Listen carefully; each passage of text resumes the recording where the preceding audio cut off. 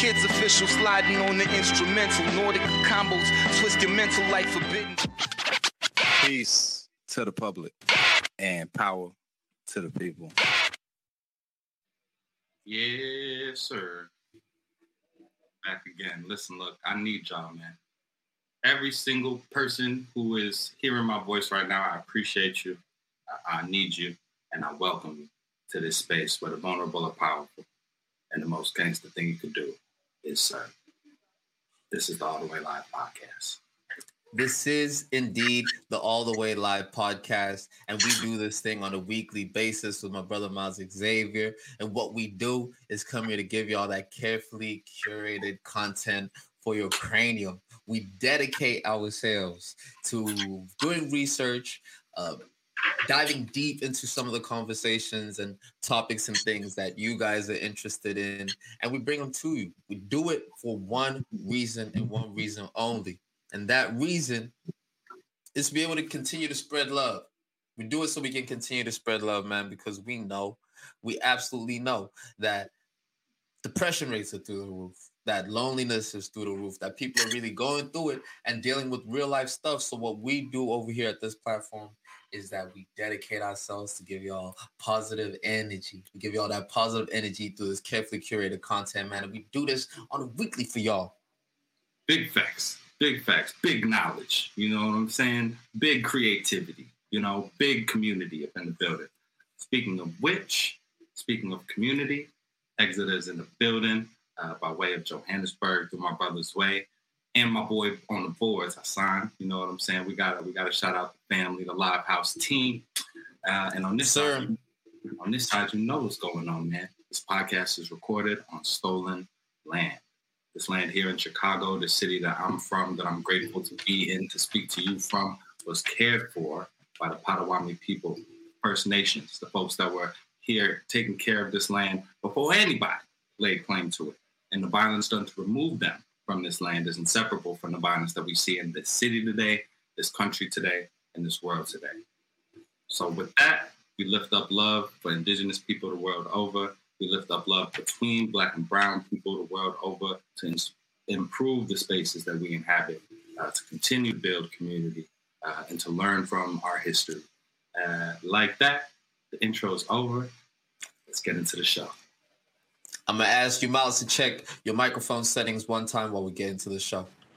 Yeah, I get that, but is we live, though? Is we, like, all the way live, though? You heard? Yo, man, one of the things that we do on this show is talk about impact and make sure that all of our content is impact related. Miles and I are passionate community organizers and activists within our own right, within our various communities. And so we like to make sure that the people that are doing that good work get highlighted. Check out our Instagram page where you'll be able to find more of that. And this week is no different with our Impact Spotlight. Oh, man, this one... Oof. I mean, I was going to say hits close to home, but that might not even be the appropriate language. Big facts. This is a real one. There's some folks in crisis, and we've had the privilege from our position and being prepared through our foundation, through the wonderful folks that support the foundation, to try and contribute to help some of the folks that are in need. But the flooding in KZN has been devastating.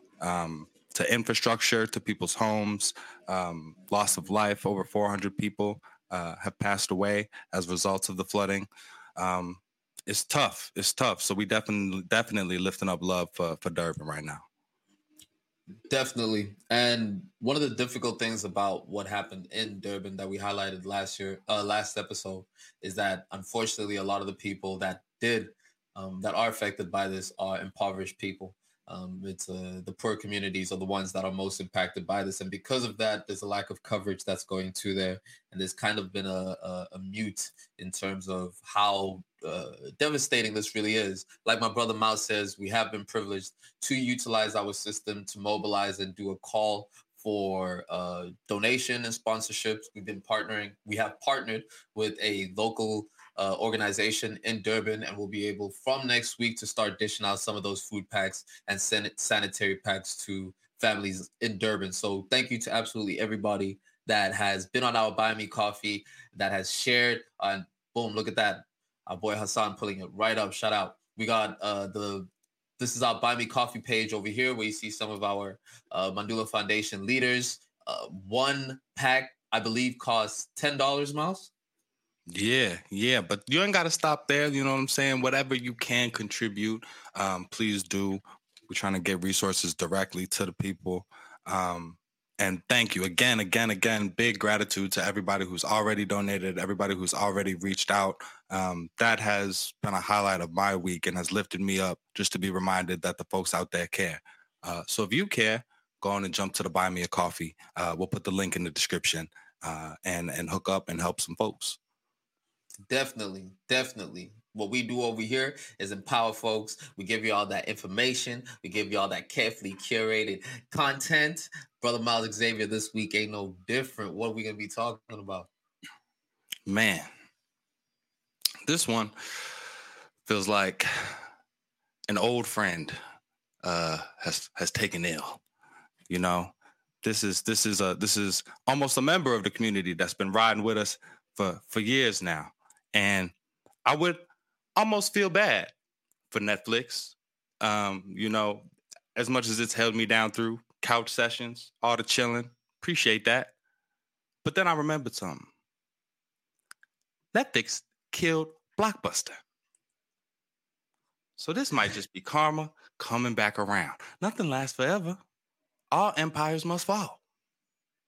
It sounds to me like you're getting right into our stumble upon topic of the day. Let's get into it.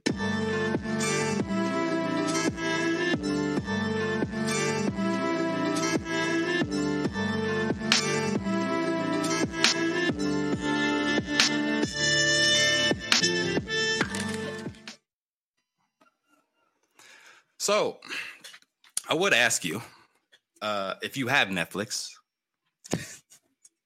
but you have my Netflix. So our Netflix is in trouble.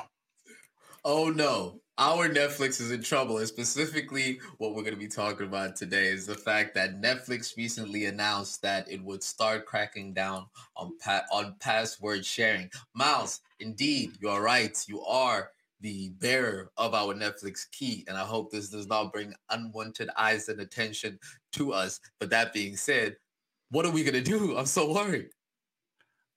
I don't know what we're going to do. Are we going to do anything? Do we need Netflix anymore? What was the last thing that really slapped that you watched on Netflix? I don't want to say the last thing that I watched of quality off of Netflix. I do enjoy their stand-up catalog. I think is quite stellar. I watched Ultimatum. I recently watched Ultimatum.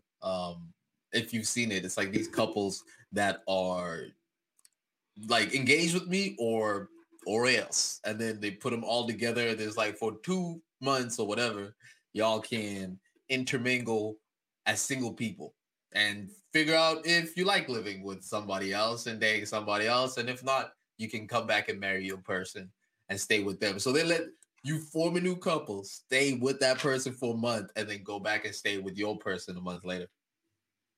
Okay. That sounds like quality television. Are we counting that as a win for Netflix? Or are we counting that as like is that evidence that Netflix is fire, or is that evidence that Netflix is the daytime reality TV of 2002 now? And that has been some of the criticism that people have been saying about Netflix and why usership has been decreasing at such a vast rate. Last we heard, 200,000 subscriptions have been lost since this year alone in Netflix. 200,000. They said that by June of this year, they're said to have lost 2 million subscribers. And people are just saying this is just daytime TV. The last thing that I watched that slapped was Squid Games. Squid Game slapped. Squid Game was dope. Oh, and Top Boy. So Squid Game, Top Boy. The other one that I would throw in that joint is the Kevin Hart joint, the True Story. That was on Netflix, right? Indeed. So I think we can point out some gems, and I guess my next thought goes to, so there is still some good content on Netflix, but has it fallen off from where it was? Or was it always kind of mid? We just didn't have as many other options. You're a movie buff, right? And you're very deep into the history of movies and whatnot. So I was very interested to hear what you had to say about the quality of Netflix movies there. But I think at one particular point, Netflix accounted for almost 50% of all traffic on the internet.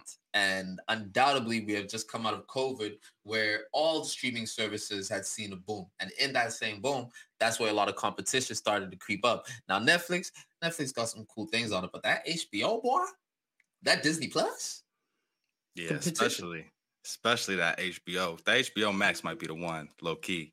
Find yourself a friend to share their HBO password. You got that over there in the UK though? We don't, but do we have HBO? There we go. But you know what I'm saying? But so it's interesting because, yeah, I think Netflix at one point, because just of the market share it had, right? Like was able to really like make hay when they was on top, right? Like once they shifted from the mail subscription thing to the digital streaming service, they were out of here. And I think really the only thing that slowed them down was movie studios deciding now there's other places that are licensing the content, right? So rather than your movie hits theaters, then it comes out on DVD, and then you add it to Netflix. Now companies have to decide, all right, is it our own content? Disney, we keeping that. Peacock, I don't know who they think they are. I don't know nobody that is paying for Peacock, but you feel me. Now all of these different content houses are saying dibs and thinning out the selection of Netflix just by where these other movies are licensed. And so Netflix was fire at one point, and there was a time when I knew Netflix was fire because it seemed like every movie that I would go out of my way to watch, I would see on Netflix a couple weeks later. But that's not really the case anymore. And we've seen kind of the transition of how our relation with movies and theaters are, especially over COVID, where there was almost a quicker demand for movies that would be released on cinema to then quickly show up on streaming services. And at that point, who has the advantage is the big studios because they're able to create their own movies, which is how, as you had put it, how Netflix moved from just renting out DVDs to now having to create the content once the distribution part of Netflix went down. Because as you said, back in the day, what Netflix was a red box. It was just a red box that you'd go to. You'd hire a DVD, would slide out. It was super innovation. You know, it could be mailed to you. It was crazy stuff in the era of the DVDs and the Blu-ray eras, you know. But then over time, as now everything moves online, they got to compete with who's putting this stuff out. Like you put Disney, they've got Avengers, they've got the Marvel universe, they've got all these deep catalogs of art, and Netflix just is unable to keep up, which is why I started throwing gang cash at questionable movies like Bright. Dang. Well, you got to kick Will Smith while he's down, bro? It's messed up, man. No Will Smith slander, man. Leave that man alone, fam. That was not a good movie, though. It was better than Project Power, though. I'll tell you that. Jamie Foxx. Yo, Jamie Foxx. What the hell, man? Yo, but rather than slandering all the terrible movies that have come out on Netflix, I think it's struggled to carve out its own lane, right? It's tried to create its own content. It's tried to be the house of, you know, dropping the entire season of a show and people binge, right? Like Netflix is the house that binging built, but none of that is exclusive to Netflix. You dig? And that's the issue. There's nothing that Netflix has or provides that none of these other streaming services can provide, right? And so that's a hard model to stay afloat from. But they've had an incredible run, a crazy run as a company. An incredible run. So much so that they only started losing users now. Bro, We do this English thing. Bars. Kick a beat. You saw me almost kick a beat though. That's muscle memory.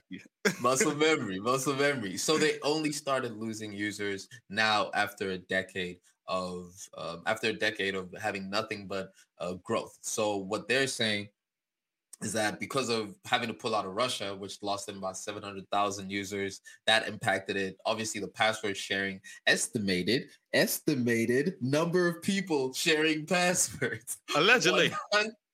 100 billion people is what I read.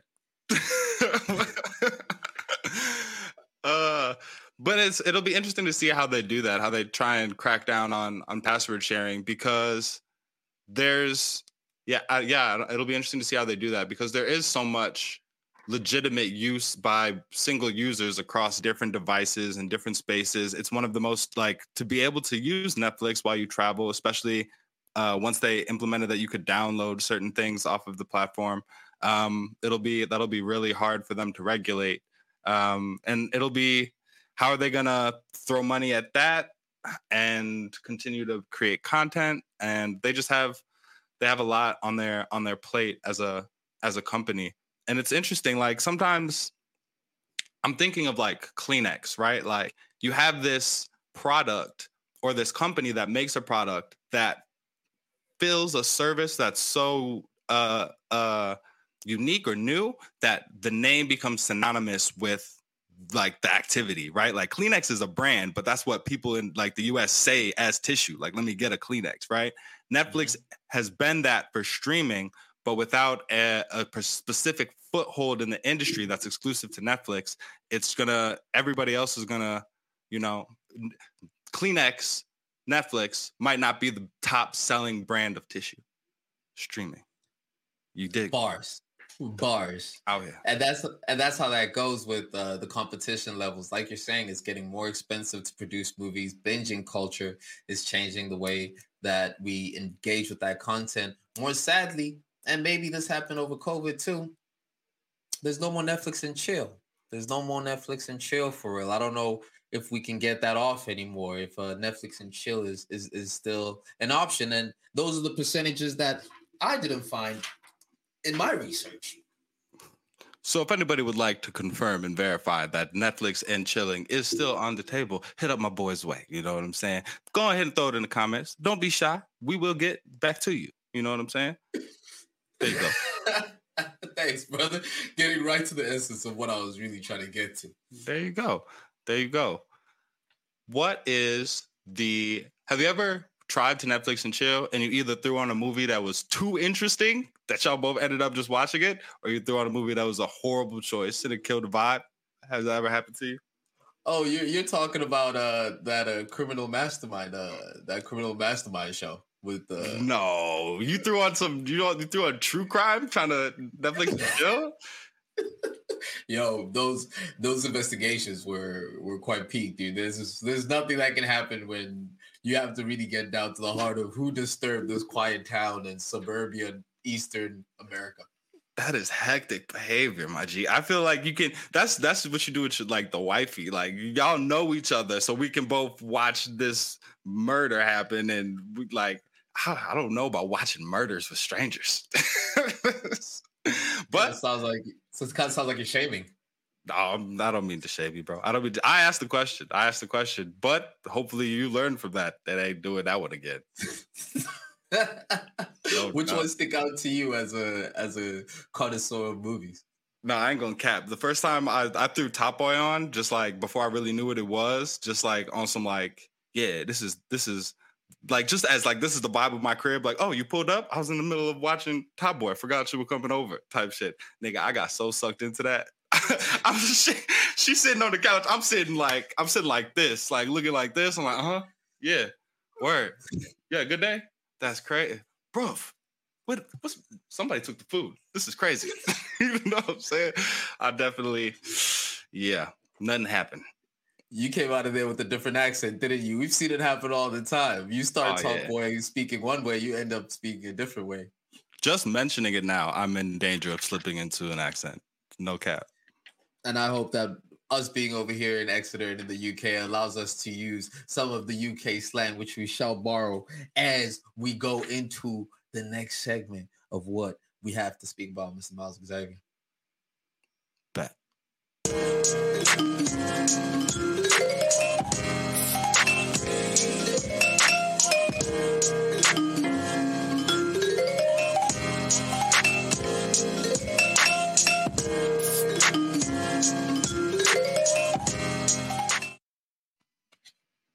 Yo, so the internet hates cars, bro. I'm getting right into it. I'm not gonna waste time.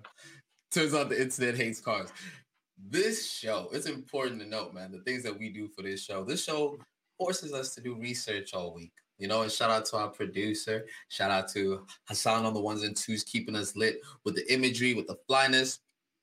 Brings to us a topic. He says the internet is in a frenzy and they hate cars. Y'all need to check it out. And so we set ourselves on the investigation, Miles. A week later, here we are. Why does the internet hate cars? Cars are bad. Okay.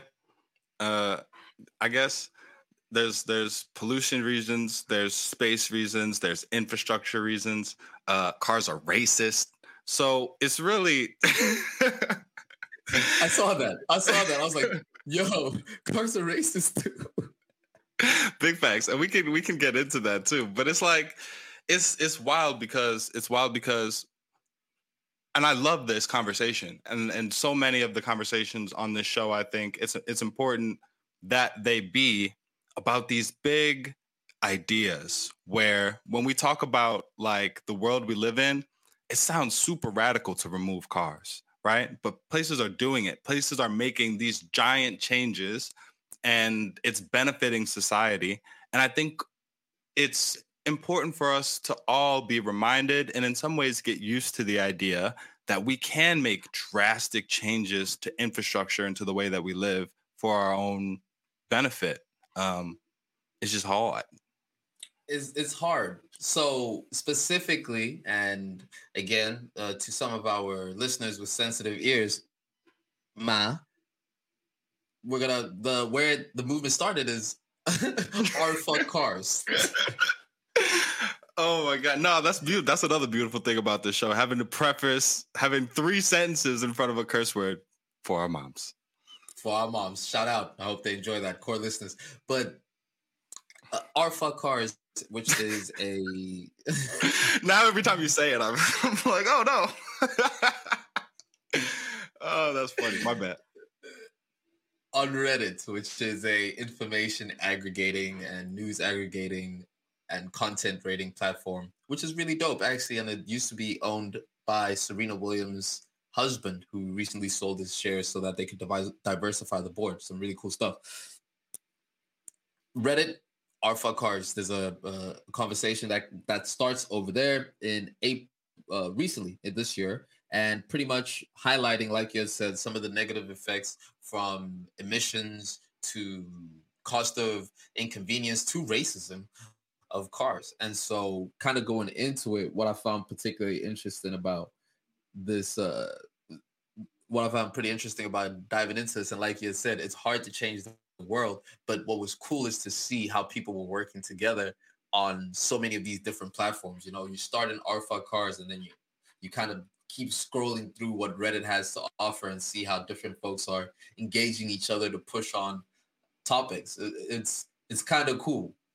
It is cool. It is cool. And it's always dope to see like social media and platforms like that being used for dope conversations rather than just nonsense, right? A lot of Reddit is wonderful, dope nonsense, but it's really dope that it has this side too. This is a funny conversation because I actually I was very I thought a lot of what I found about carless cities and infrastructure was very convincing, right? But I'm somebody who has always loved my cars, right? Like shout out the Volvo, the Stratus, the Maxima, you know what I'm saying? My current car, all of them, I'm music and being in a car are 2 things that go hand in hand for me. So it's crazy to even be like thinking about getting rid of cars. but I just, yeah, it's not an easy thing even for me as an individual, because like some of my best memories are in cars and revolve around driving around with the homies, and so it's horrible, man. Like, shout out to Hassan pulling up this image. It's to be confronted with the reality that, like, oh snap, yeah, I low key been destroying. Not that we didn't know that, but like, you know, that you're destroying the environment driving cars, and that there's a better way. It's hard once you realize there might be a better way. Then you're like, oh man, gotta know to be a hypocrite. It's tough. I do. There is some validity to the carbon emissions that cars produce and the process of creating cars produce, right? There is some validity to it, but I'm always very conscious and careful with how statistics and numbers are used in order to come to a conclusion, especially one of this nature. So if we look at the contribution of carbon emissions from the car making process, they say that's about 4% a year, right, to the total contributing. About 80 million cars are produced a year. 80 million cars, that's crazy. 80 million cars are produced a year. So there's some cool things to watch out for from in data collecting, right? People like David Spiegelhalter talk about these types of things. You know, these data folks, and they speak about framing and being careful of using framing. So you could almost make a direct correlation and say the increase in the number of cars is directly correlated to the increase of the beefs in hip hop. And because of that, we need to be able to stop cars because they're causing beefs in hip hop. So you can utilize data in a way to be able to make it agree to each other in a certain effect. So what I was looking out for when they said ban cars, I was like, all right, cool, I get it. Let's ban cars, guys. That's fine. However, what's more important to be able to also look at is how much of a push in income earning potential happens when you do have a vehicle. What are some of the solutions for vehicles helping places where public transport is not readily available? So should we ban cars? Maybe we should have a more effective usage of it, but banning cars completely, I don't know, is something I can fully get behind. Yeah, I mean, I think an important part of that conversation too is that we can't just ban cars like other things that we've talked about banning, right? I think when we talk about, and to use a word that we're familiar with, right, abolition, where we're not just it sounds like detracting. It always sounds like you're taking something away, and you are.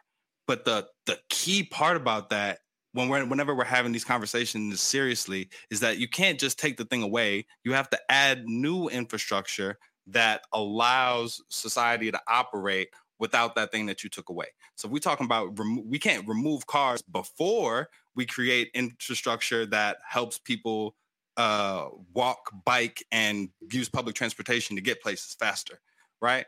So if we look at some of the ways that the removal of cars has been implemented around the world, right? It is something that takes years, right? It ain't like, the president gets on the, like, all right, mic check. Yep. No more cars starting now. You got 5 minutes to get home. No more cars, right? Like, it ain't going down like that, right? So, like, in Oslo, what they first did, and they've been extremely successful in removing cars from, like, their downtown area. And so before I even get into what they did, because I want to let you kind of respond, I was just going to add that, yeah, not only does it take years, but it's also ban cars from where? From entire cities, from certain sections of cities to create green space, right? Like, again, in these abolition conversations, we have to be very specific about what we mean by ban cars. You're right. You can't be able to just look at a watch and say, banning cars starting now. That's kind of, it takes a while to do it, which is why things like the Paris Agreement and the Paris Accord and the climate agreement regulations and carbon emission regulations that are being put into place are looking the way that they are. Like you had said, in Oslo, they've been very successful of that. And so in that same Scandinavian region, you have places like Norway and Sweden that are saying that by 2030, they're banning the production of diesel-powered cars and opting more so to move towards electric vehicles or things of that nature. So my thing about this solution is that it is predicated on a society operating at an optimal.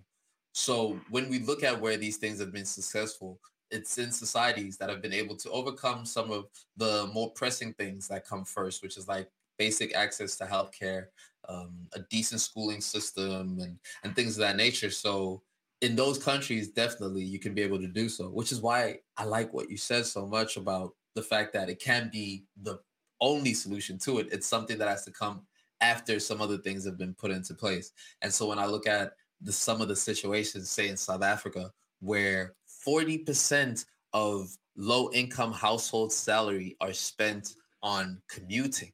40%.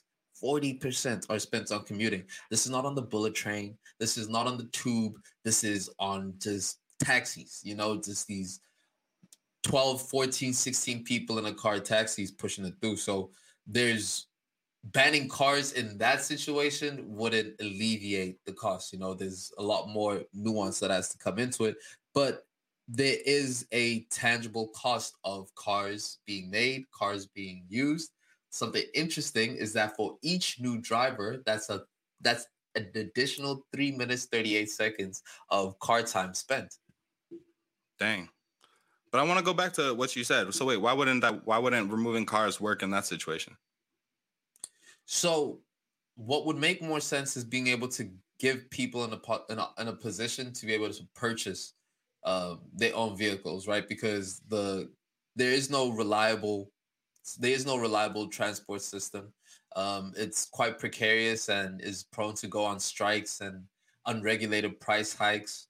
The safety features on the public transportation system don't work. So how they did it in South Africa, which is actually something that is being recreated in Palestine now, is they isolated the Black folks during the apartheid times to be far away from the main city, and have purposefully made it far away from the main city for whatever apartheid reasons, right? But it takes longer for people in those townships to be able to reach the main city. So first, if you want to take away the cars, you need to introduce a system that can replace the transportation system now. So I wouldn't make removing the cars a priority. I'd make improving the transportation system a priority, which in itself might be a solution to people not buying more cars. Yeah, I think I agree with you. I think the point of I think what I'm actually hearing is that it is possible. You would have to do alterations to the public transportation system first, but I don't think that it has to be right? So two things I want to touch on, kind of the process that happened in Oslo, and then we said cars were racist. So I want to go back and just do a little bit of explaining. Definitely, we need to touch on the racist cars. And again, going back to the idea that this happens over time, right? So in Oslo in 1990, right? This is before I was born. So good things are slow burns, right? In an effort to start reducing the number. So the vision is, let's start reducing the number of cars. The first thing they did in 1990 was they moved the main road system underground into tunnels, right? So that one created immediately more walking space above on the surface, and two, started to allow people to envision a world without cars, because as they were walking around, they weren't seeing them in the same way, right? 10, 15, 17 years later, they remove, so 2017, no, I'm tripping. That's 27 years later. 2017, the first 350 parking spaces are removed from their downtown center. So right there, I'm just a while, right?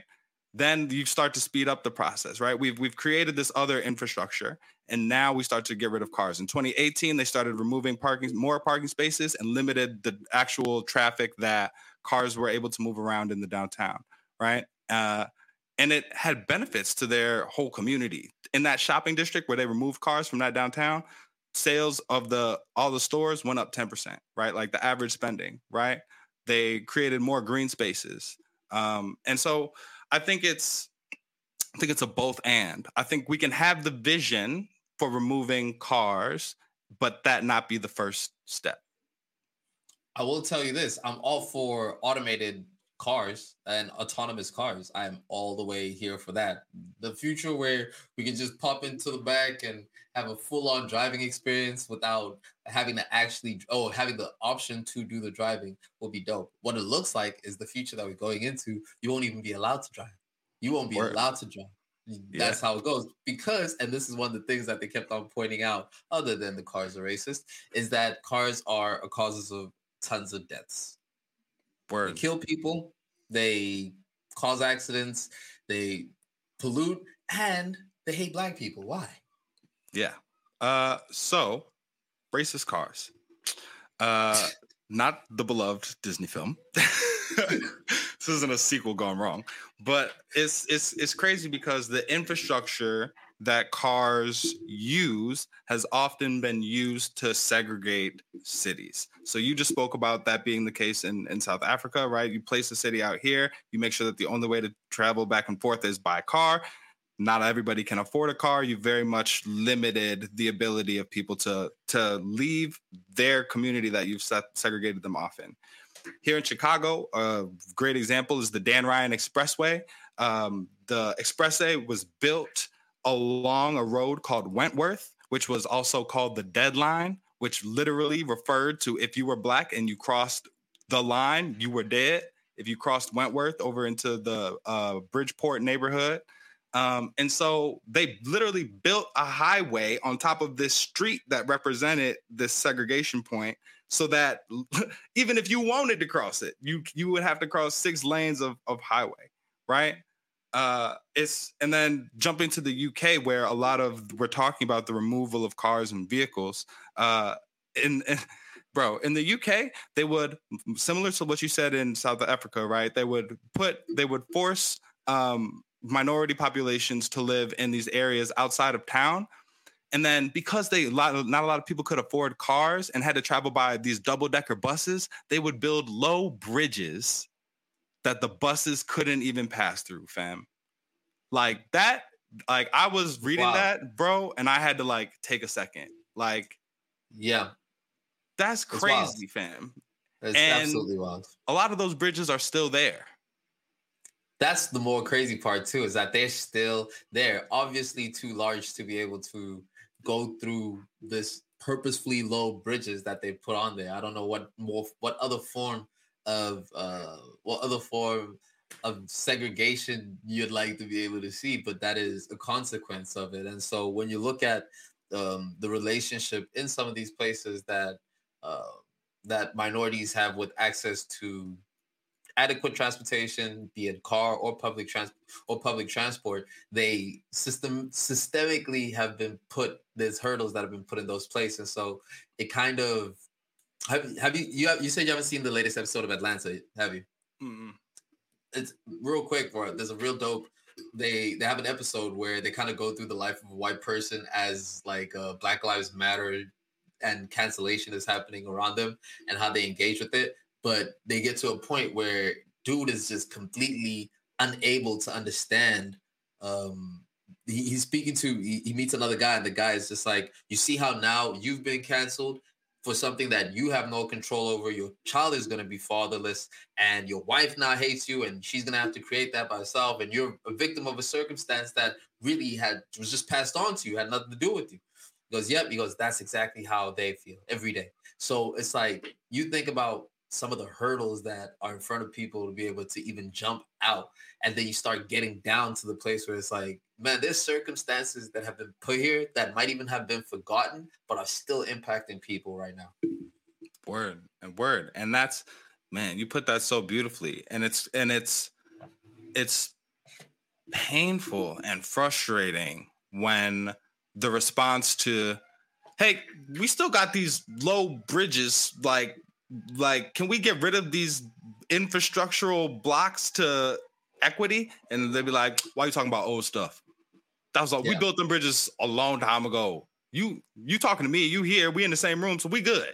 But and it's the lack of acknowledgement that precedes the inevitable lack of addressing the issue that has folks out in the street and has folks thinking about doing things a different way.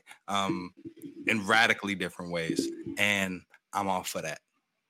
One of the cool things about looking at our place and looking at Reddit and the whole community over there was actually just how people were really were pushing to be able to work together, and how people were joining together for a similar cause. Specifically, I don't know if you came across like Rainbow Road and all that collaborative artistic work that was happening on Reddit in 2018. It was actually pretty dope, right? With our place, where pretty much each person represents a single unit of image or whatever, and people are kind of like working together to create these large images. And it's just like literally every part of that image represents a person, and over 1 million users were using that. And there's times where you could see some images were like attacking other images. It was some really cool internet stuff, but all of them joining together, right? So when things like R Fuck Cars comes around and you see it, it's like, oh, this name might be, the name is crass or crude or whatever. Behind that, there's a whole bunch of young people that are thinking to themselves, yo, this ain't right. Let's say something about it. Let's all get together and speak out about it. And that's something that we always support. Big facts. Shout out to all the Reddit radicals out there. You know what I'm saying? We stand in solidarity with Sarah. We can't speak, but we do stand in solidarity with y'all. And if anybody who's out there, anybody in the audience knows of any dope projects that we should check out or highlight that are kind of being crowdsourced or put together by groups, let us know. I would love to check out some of that stuff. It's amazing what people can do, man. Humans are dope. Humans are dope. Humans are very dope, and we have some dope humans that we get to talk about again in the people's favorite part of the show. Oh man, big dope, double dope. Let's get it.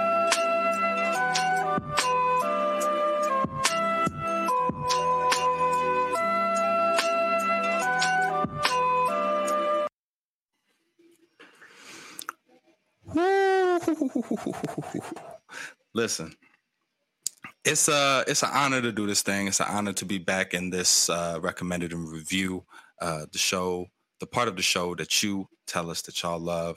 And we got 2 for you today. We still catching up on albums that we missed, and we are not. It hasn't. We both know that there's more albums that we got to review, so that's all coming soon. If you have any suggestions, please let us know. But today, Vince Staples, Ramona Park broke my heart. Ooh. Vincent Staples is on a tear right now.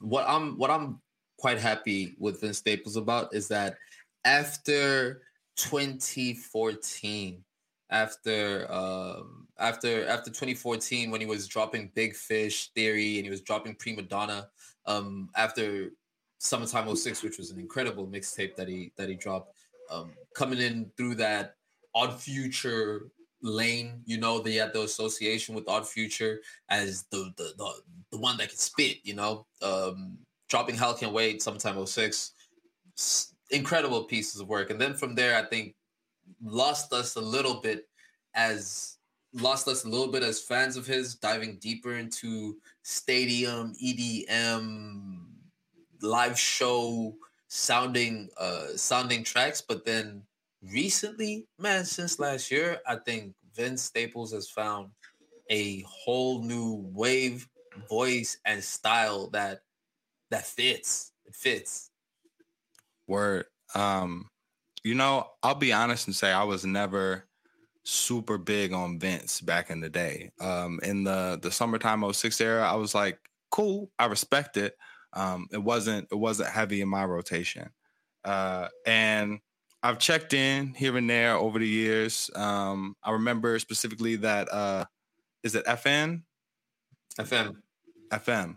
That project, I jumped in. I was like, still clearly a talented guy, but nothing here for me. And then the self-titled Vince Staples, that was my favorite project to date when I heard it from him. And then for him to redo that again on this project, to me, this is my favorite Vince Staples album. It's early to say that, but I think you're absolutely right to say that our man has found himself and found a lane that works for him, creatively, sonically, and career wise. Man, I think he's in a great space. What's dope about what Vince Staples is doing right now is it's romantic. It's R&B, and it's something that you want from artists that can give you, like, we know he can give us the street bars. We know he can give us the street bars. And like a lot of artists that come in with like the energy of like fight the system and fight the power and all of that, which is dope, right? They tend to isolate their sound in that capsule. It gets stuck in that content and in that capsule. And usually the remedy to that is usually romance. It's usually romance, and it's usually softness, you know. And you've seen a lot of dope artists utilize the same thing. I was recently at a Kehinde Wiley showing, who is now like diving deeper into the romance of things, you know, in his art. So it's great to see Vince Staples find this track. I don't know why this album is so slept on though. I don't understand why this is not getting the due credit that it deserves. It's very chill in the sense that it's a little bit more down tempo. There's not a lot of just all out bangers on it. So I feel like heading into the summer, I could see how it could get caught a little bit behind some of the other big releases that we've had. But to your point, man, the way that he intertwines romance and just the streets and being a man and having a code, it's really masterful. And then there are some places where if you just listen into the aesthetic of the album, it feels romantic when it's actually at its most gangster, right? Mm-hmm. And his lyricism has like just reached a crazy point. I listened to Sparks Fly probably 3 times before I realized it was about a gun. You know what I'm saying?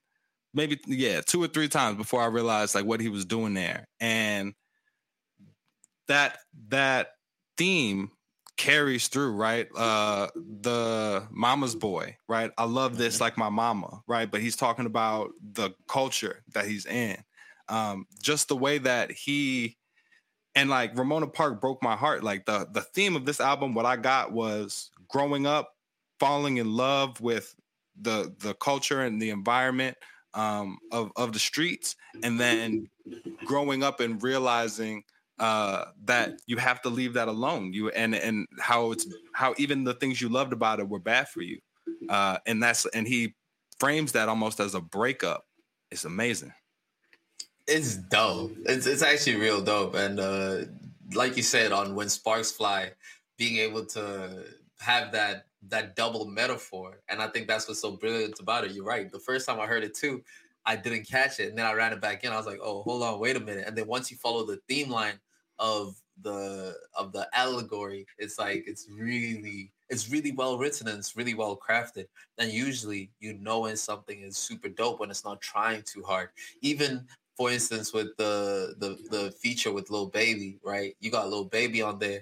Usually folks, when they jump on with Lil Baby, they're gonna try rapping their ass off. But that East Point prayer, it slows everything down. And Baby obviously jumps on top of that, but it's super, super dope, man. Even in talking about relationships, that dichotomy of being like in love, but also having to be hard all the time. That Rose Street, that's super dope. What you say? What you say on that Rose Street? Talk about like she said she in love. What's that? Trust. What's that? Like, and you feel that. You feel that when you're listening to it. You know. So, for me, this is. I think it might have come out too soon from the last project, which we have seen Vince Staples have a longer period in when he drops music. So it might be a situation that is contractually forcing him to push this stuff out. But I love how you put together the breakup with Ramona Park. Yeah, and I think this album, because it's so good, because it has so much replay value, so many things to pull from different listens, it'll slowly get that recognition. I think it will. Because Vince he's a well-known artist. He's somebody whose presence he's on commercials. He has TV shows, but he has an authenticity that's so endearing when you hear, like, he's one of my favorite artists to hear talk. And there are a lot of artists who I really like their music and can't stand when what they're saying doesn't rhyme. And he's not one of those people. So yeah, man, not to bro. But yeah, not to belabor the point. I love this project. Super West Coast. Free the homies. Man, that has me jamming every time it comes on. When Sparks Fly, definitely. Lemonade, Playaways, Bang That, Rose Street. Highlights. Yo, man, this album is just that good. That A is super fire. When Sparks Fly might be one of the most beautiful songs that I've heard in a long time. Definitely Playaways, Mama Boys, Rose Street, Nameless. It's this album stands, man. I'm very, very happy with it. Yeah, and it's easy to make that gun sound corny, bro. Ever since Nas did the song as a gun, mad rappers have messed that up. Like, to be able to pull that off, yeah, that's fire. I'm at a 4 out of 5 with this joint, man. 4 out of 5. I'm happy with that. Mr. Miles Xavier, you once asked me a question not so long ago about Vince Staples that I found very interesting. You said, is he better than Boogie? And where does this put Vince Staples in our competition of the best of the new school? Vince Staples isn't my favorite artist out of that category because it's tough competition with the Isaiah Rashads and the Reasons and some of the other dudes that are making noise in the game. But Vince might be the one that has the easiest albums to just throw on, right? These last two, I can kind of let those run in a lot of different environments. And while there are some projects that are a little bit more rapidy rap that, I personally love, Vince is creating some undeniably good music that fits a lot of areas. So I think he might be the most versatile out of that group. Yeah, definitely. Like the letting the album run part, I think that's key because that is the consensus on both albums. The last two is that they just have such a smooth play value. Even if it might not be your favorite thing to listen to, there's no doubt that it's going to fit in every mood and everyone's going to enjoy it. Most versatile, there is a Isaiah Rashad that is there. But I do think that the talk between Jid, between Boogie, between Vince Staples, which would be our, say, underground kings, so to speak. Yeah, and shout out to all those gentlemen, man. Keeping Mandem headphones just filled with like beautiful and hard and harmonious things. It's a pleasure to be able to listen and to review and to share with you all.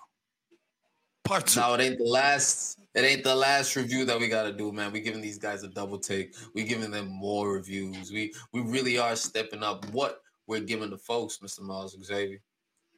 Yeah, and this one is an important one for us to review, I think, because of what this person's music has meant.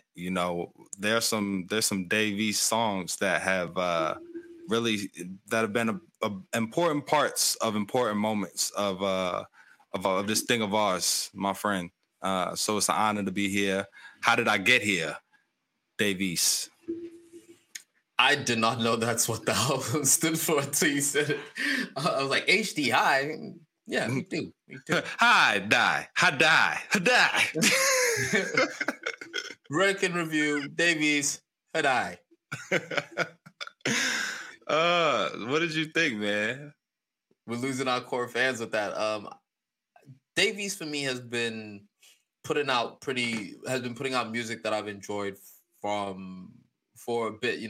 I would say from the Hoffa album, that's when that's when people were really questioning his capabilities, which I didn't fully agree with, because I would have liked more out of Harry Ford from that album. But nevertheless, I think Dave East has been putting out pretty strong music for a long time that I enjoy, man. That's why coming into this, seeing what he did in the last album, Pablo Blanco, which I believe we reviewed, but this is another step forward in the quality of Dave East as a rapper. So I'm not surprised when Dave East gives me good music. I'm always very pleased when it's the type of Dave East that I enjoy, which is that hard rapper Dave East, and this is what that is.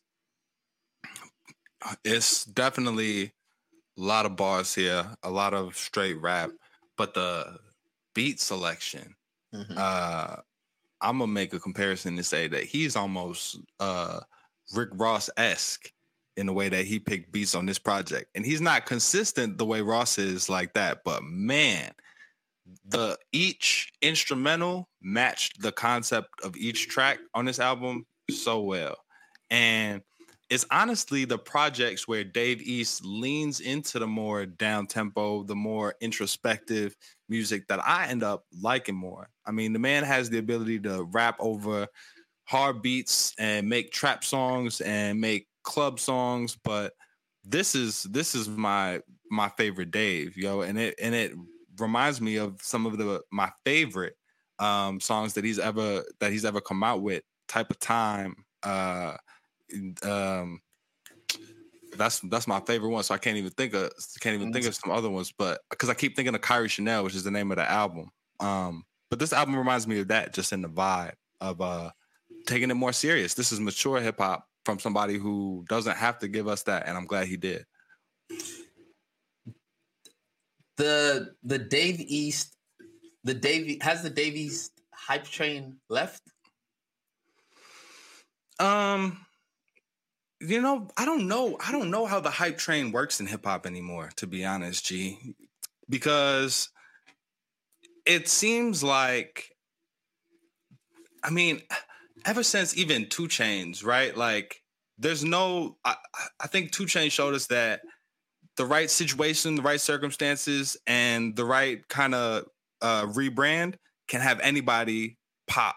So when I think of talented artists like Dave East, like Vince Staples, like we just mentioned, I see the ups and downs and people paying attention, but I'm confident with some of these guys that the music is always gonna be louder than the industry, if that makes sense.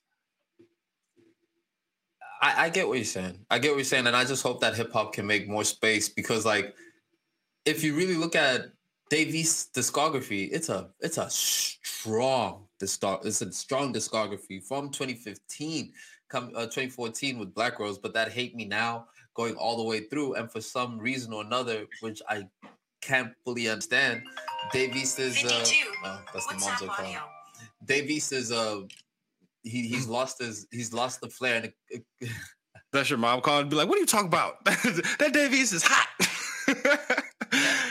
My mom calling in to complain about my Dave East take. Sorry, Ma. But over the time though, is that's my thing. He hasn't stopped rapping. He hasn't stopped putting out great music. The Karma 3, which dropped in 2020, was hot, dropped over the pandemic. That stuff was fire.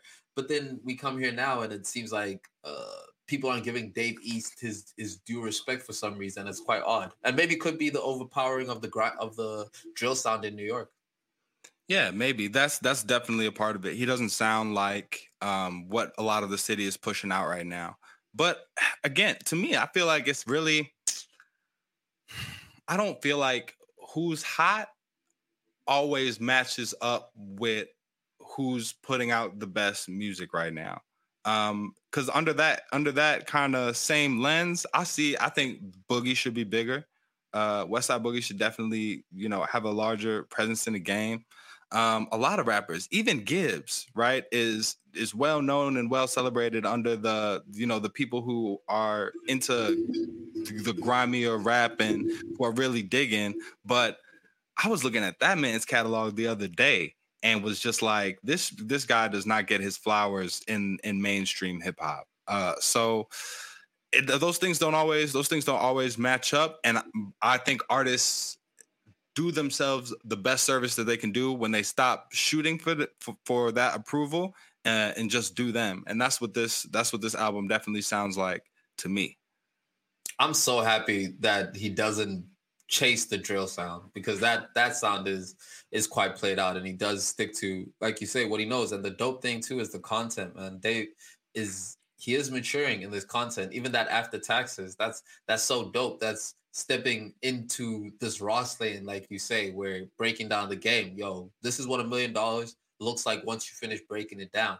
So heads up and spit that game. And that's, directly down the Nipsey tree line, who Dave East was close to, dedicated a decent portion of Karma 3 to Nip. So to be able to see him kind of like pick up that same teacher's mantle that Nip had and carry it through, as someone who's, as a fan who understands the proximity of those two people together, and to see how he's addressed it through his music, I think is really, really dope. Hot take.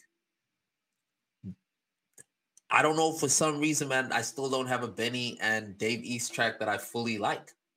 And those are two of some of my favorite rappers, and you'd think you would, but nothing. Yeah. I think it might be a case of trying a little bit too hard. I think there's an expectation there, and I think that they're trying to live up to it. What I would really love is just a back and forth, no hook, right? Just let Benny and Dave just go back and forth. I think that's what I would really love to hear. But man, this project, I love how you brought in Nip to it. This is an introspective Dave East. My man is like, it's rare that a rapper gives a new idea, right? We just talked about Ben Staples doing a song from the perspective of a gun, right? We know Nas did that like late 90s, early 2000s. But when Dave East does John Lennon, right? And like, of course, there's stuff like Stan, which is about a fan taking out Eminem. But the specific thing about John Lennon is that it isn't specific. Like, he mentions like he hopes a fan doesn't take him out, but also like a friend, somebody you know. And just that struck me as kind of like novel and new, and just like really had me thinking a lot about like just that pressure and being that person and trying to the expectations and the responsibilities that come with being the person that quote unquote made it, and then to look at all of those people that are relying on you and to hope that it's not one of them, fan or friend or fam, that ends up taking you out. Like, that's heavy. And I appreciated him giving us that. Nobody is immune when it comes to imposter syndrome. Nobody's immune to imposter syndrome, man. Dave East, How Did I Get Here? Official review. I'm feeling a strong 3.5 out of this. Favorite tracks for me being that those first four songs to me are so stellar. Unbelievable. 1,000 Miles, Deeper Than Love, After Taxes, going into even John Lennon. I give it a solid 3.5 out of 5. Yeah, this album is really strong at the front. That Gregory Hines is decent too. But man, I just 3.5 sits right with me. And I just hope we get more of this Dave, right? I hope he doesn't feel like, all right, I did the slower introspective project, let me do something else. I mean, of course, whatever the artists want to give us, but I hope he comes back to this bag. And to be able to do it and have me hype like that. I'm Fred Hampton, I'm Huey Newton, I'm Fred Sanford, I'm Richard Pryor, I'm Denzel Washington, and Red Banser. Like, I was hyped. I was with him. So shout out to Dave East, man. Shout out to Dave East. Shout out to our SoundCloud audience. Shout out to our Spotify audience. Shout out to our Apple listeners. To everybody on YouTube, seeing our boys on the ones and twos holding it down for us, because it's for sure we know.